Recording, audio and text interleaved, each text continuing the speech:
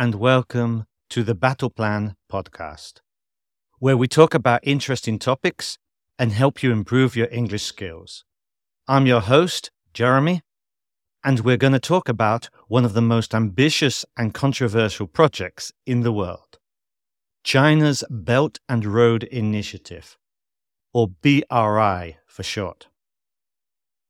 In fact, this month there is a very important event that is related to the BRI, the Third Belt and Road Forum for International Cooperation, or BRF for short. The BRF is a platform for dialogue and cooperation among the BRI partners and stakeholders.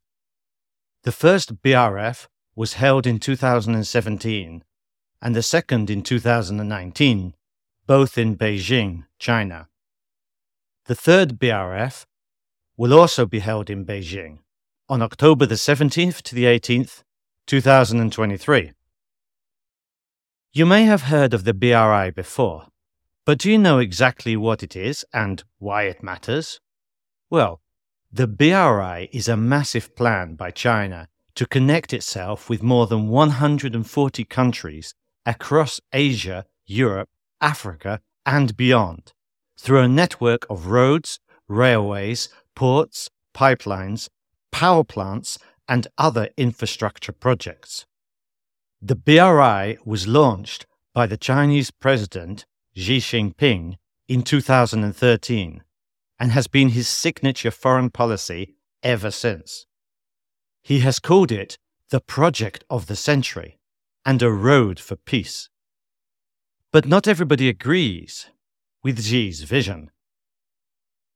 Some critics say that the BRI is a way for China to expand its influence and dominance in the world, and to trap other countries into debt and dependence.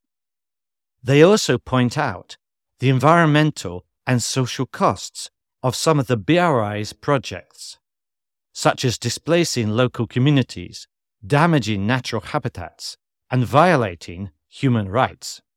So is the BRI a good or a bad thing for the world? And is it worth it for China and its partners? Well, that's what we're going to explore in this episode. We'll look at some of the achievements and the challenges of the BRI in the past decade, as well as some of the opportunities and risks for the future.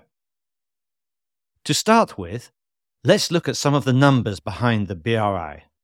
According to a report by the World Bank, the BRI could increase global trade by up to 9.7%, global income by up to 3.4%, and lift 32 million people out of extreme poverty by 2030. That sounds pretty impressive, right? But how much does the BRI cost? Well, that's hard to say, because there is no official or comprehensive data on how much China has invested or lent to other countries under the BRI. Some estimates put the total value of BRI contracts at over $1 trillion, while others say it could be as high as $8 trillion. Either way, it's a huge amount of money. And where does this money come from? Well, most of it comes from Chinese state-owned banks and enterprises, which provide loans and financing to other countries for BRI projects. These loans often have low interest rates and long repayment periods, which make them attractive for developing countries that need infrastructure development. However, these loans also come with some strings attached, such as requiring the use of Chinese contractors, workers, and materials, or giving China access to strategic assets or resources. This leads us to one of the main criticisms of the BRI, debt trap diplomacy. This is the idea that China deliberately lends money to countries that cannot afford to repay it, and then uses their debt as a leverage to gain political and economic concessions from them. For example, in 2017, Sri Lanka had to hand over a strategic port to China on a 99-year lease after failing to repay its debt. other countries have faced similar problems, including Pakistan, Kenya, and Zambia. But is this really China's intention? Or is it just a result of poor planning and management?